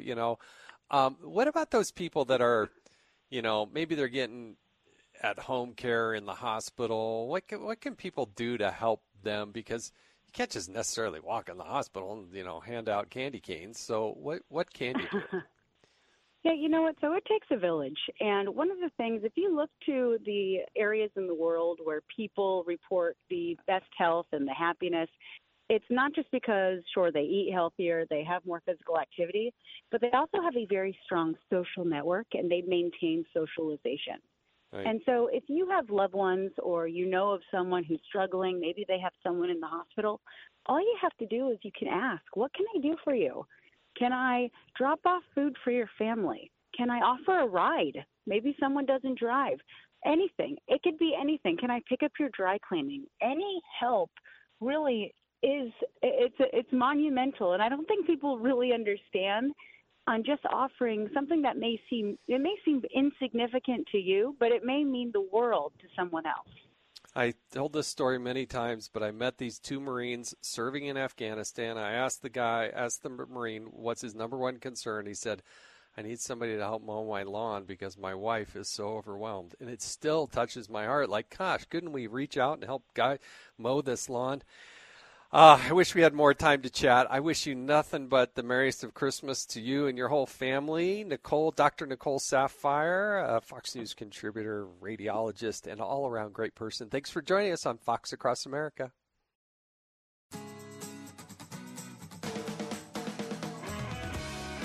It's the morning show that overslept.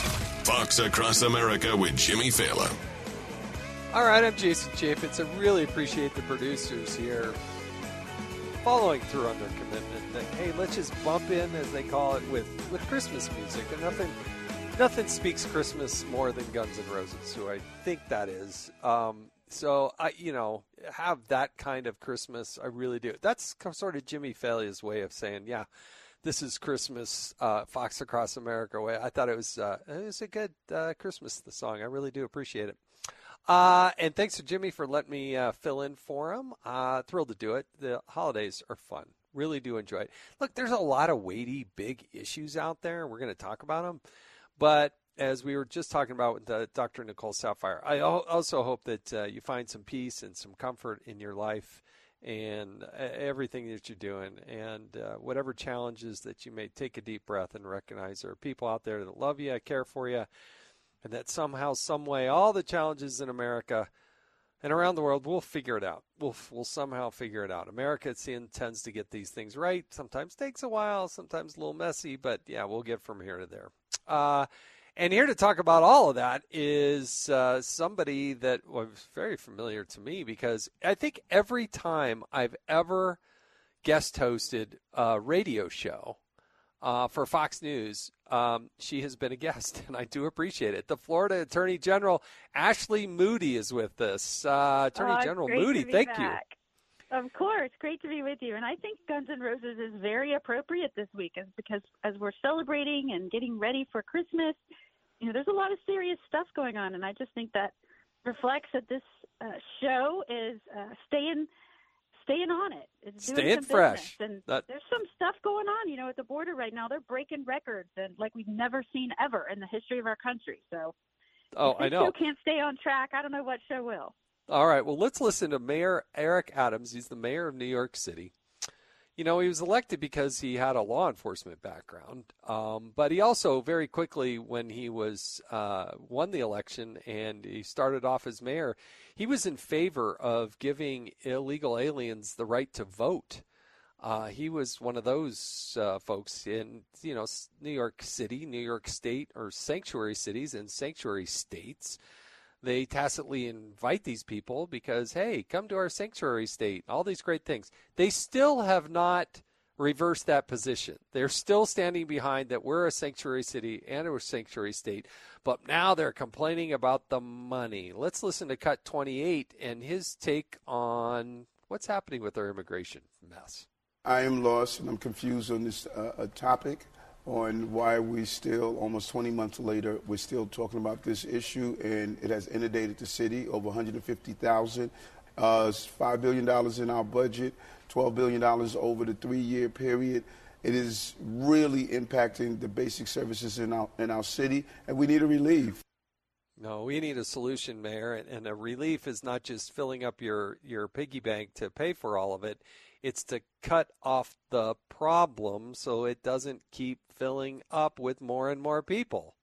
Well, yeah, you nailed it. And I talk about this constantly. Dems, they think they can do whatever they want policy-wise, uproot, just cause chaos due to their policies.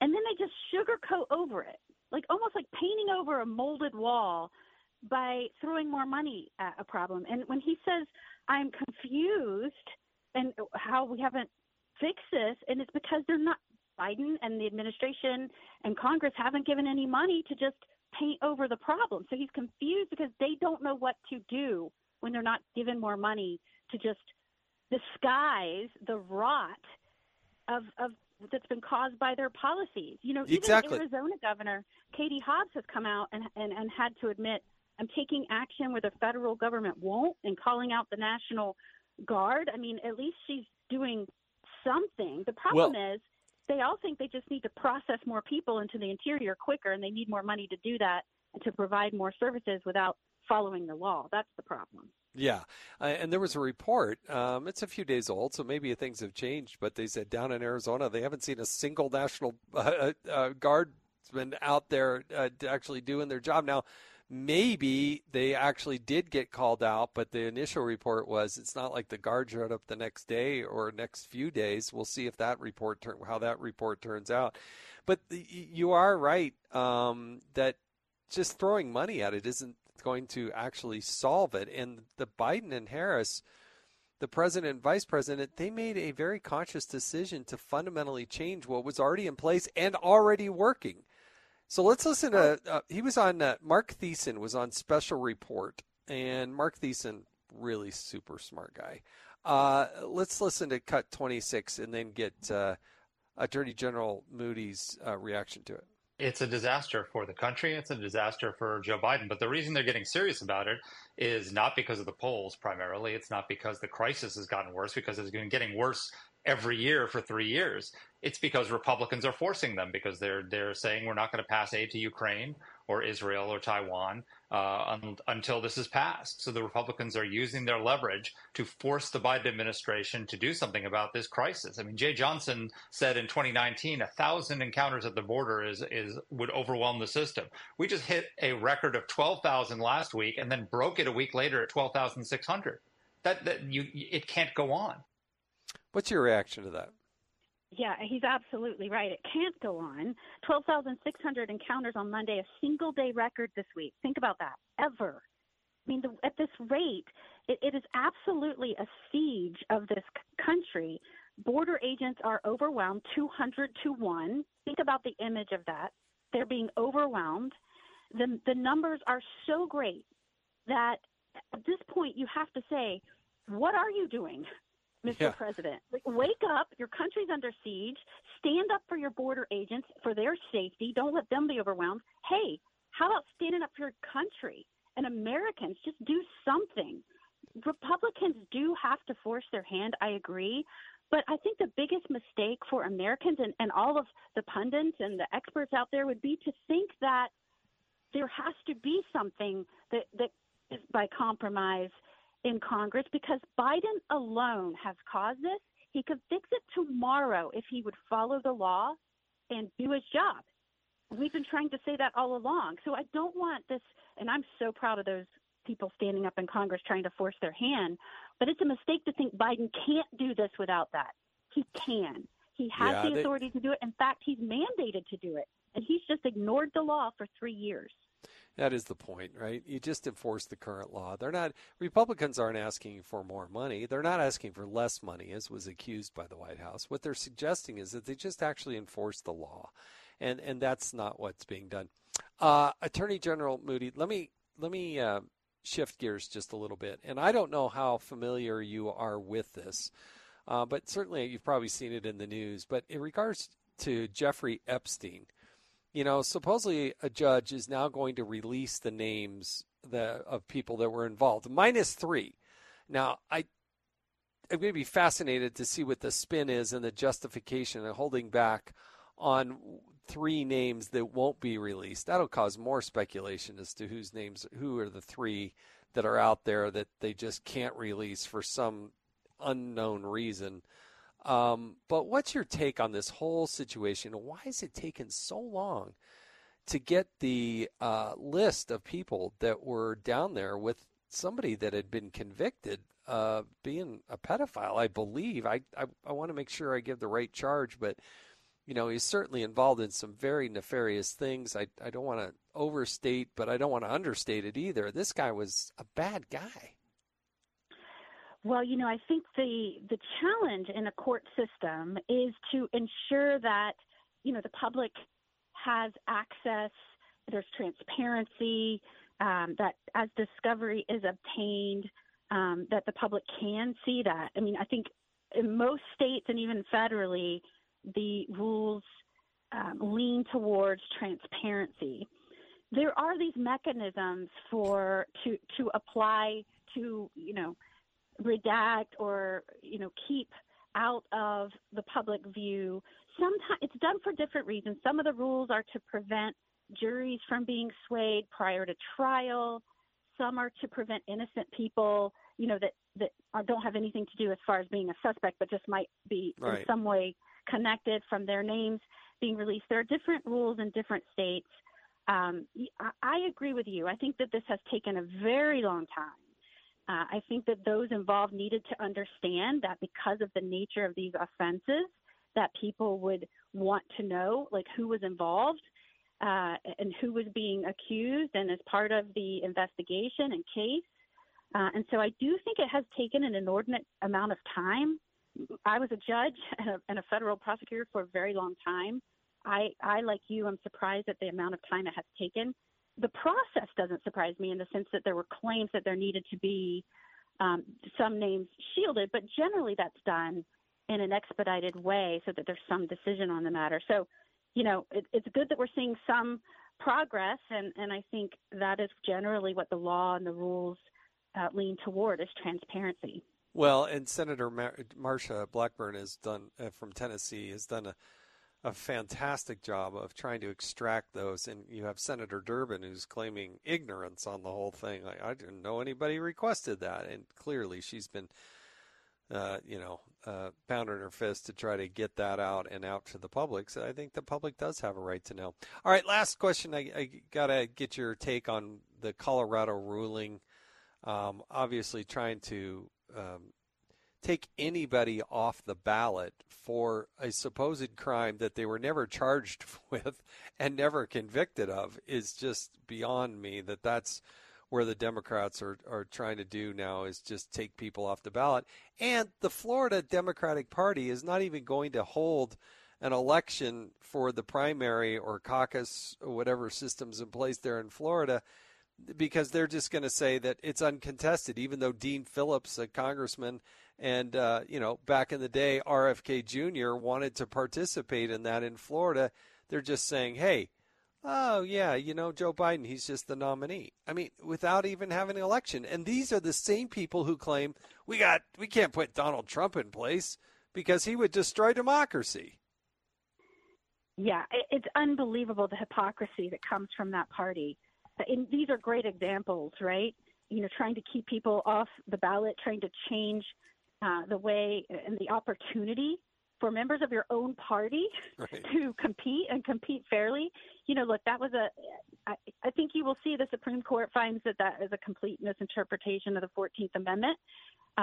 Unbelievable that is happening in America. And I think you're seeing people from both sides of the political spectrum shocked.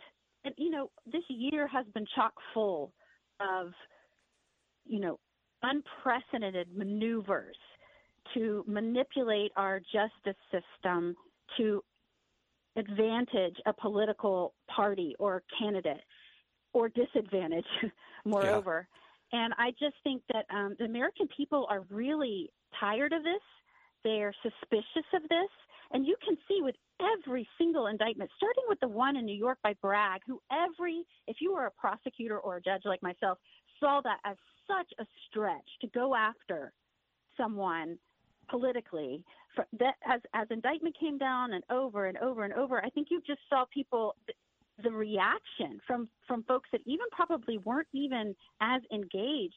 It's a visceral protectionist response. And it's to protect, the authenticity of our structures and our elections and candidates that want an opportunity to run what this country is founded on, a nation of free people that gets to decide who they want to lead them. Because after all, it's a government of we the people. It's who we want to be there. And I just think you're seeing this visceral response by folks like, this can't happen in America. And by darn, on our watch, we're not going to let it. Well, but, President Joe Biden had an opportunity to rise above the fray and actually make a cogent statement that was based on principle, and he didn't. And he, again, accused the president of something he's never been charged of and certainly not convicted of. And I guess it begs the question for me, if it's so evident to Joe Biden that he was involved and engaged in insurrection, why wasn't he charged? He's in charge of the Department of Justice. He's the commander-in-chief. He's the president of the United States. But he didn't do it. And it's unfair to suggest that he did do it because, well, quite frankly, he didn't. So Ashley Moody, the Florida Attorney General, one of our favorites, certainly one of my favorites, doing a fantastic job. And I really do appreciate you taking the time. Hope you have a wonderful, wonderful Christmas and Happy New Year. So thanks for joining us. Merry Christmas, Jason. Look forward to being with you again soon. Very good. Ashley Moody, again, everybody. Stay with us. We'll be right back. This thing is going to become gargantuan when the Son of Man comes. You're listening to Fox Across America with Jimmy Fallon.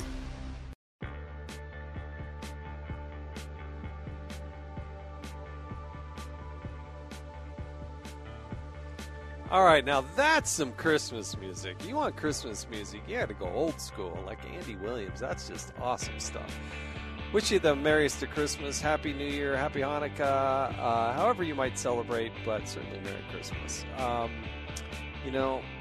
Sometimes the world's a little crazy. Here, the Colorado Supreme Court took Donald Trump off the ballot for supposedly being involved in an insurrection, a crime he was never charged with and never convicted of. But you know what? Democrats think and accuse Donald Trump of doing crazy stuff that he's never done, and they certainly foreshadow that. Listen to this montage, cut 20. What would a second Donald Trump term look like? Well, he cannot be the next president. Because if he is... You can't imagine the things that he's going to do. Mexico, Canada. We can't go to Canada because eventually Canada will become annexed to America. And shoot visitors to the White House. Yeah. That means he can shoot the First Lady. We're going to see violence, the likes of which we didn't even see on January 6th. Make it illegal to run against him, to throw his opponents in jail, to shut down the media. He will make himself into the Fuhrer, and he will make everybody raise their hand and salute him. Using martial law against the American people. Terminate the Constitution. Rewrite the Constitution. Create mass internment camps. Throw everyone into Gitmo. Might be sent to jail, or their rights might be suppressed, especially minority groups in society. You might have any number of things happen to you and your family. Every one of us, our freedom, our liberty, none of us is safe. He's going to have people around him executing against an enemy's list. Assassinate generals. Ordering troops to attack American citizens. Trump's very well-armed and extremist base will try to kill people. Is that crazy or what? Credit to Tom Elliott on Twitter, or X as we call it now, for putting that montage together. But folks, you know what? We had 4 years of Donald Trump. We know what it was like. The economy was good. We were safe. And you know what? I think that's what this next election is going to be about. It's going to be about safety. Safety in your wallet, safety on the streets, safety at our border, safety overseas. It's about safety. And no matter who the Republican nominee is, looks like it's probably going to be Donald Trump, but whoever it is, we should have a vibrant debate. And there should be actual real debates with the Democrats because they have a very different view of the world and the way it should operate. But for now, I hope you have the wonderful holiday, a Merry, Merry Christmas, a great New Year. And I hope you take time and pause and be with your family and say hello to your family and friends. I'm Jason Chaffetz, filling in for Jimmy.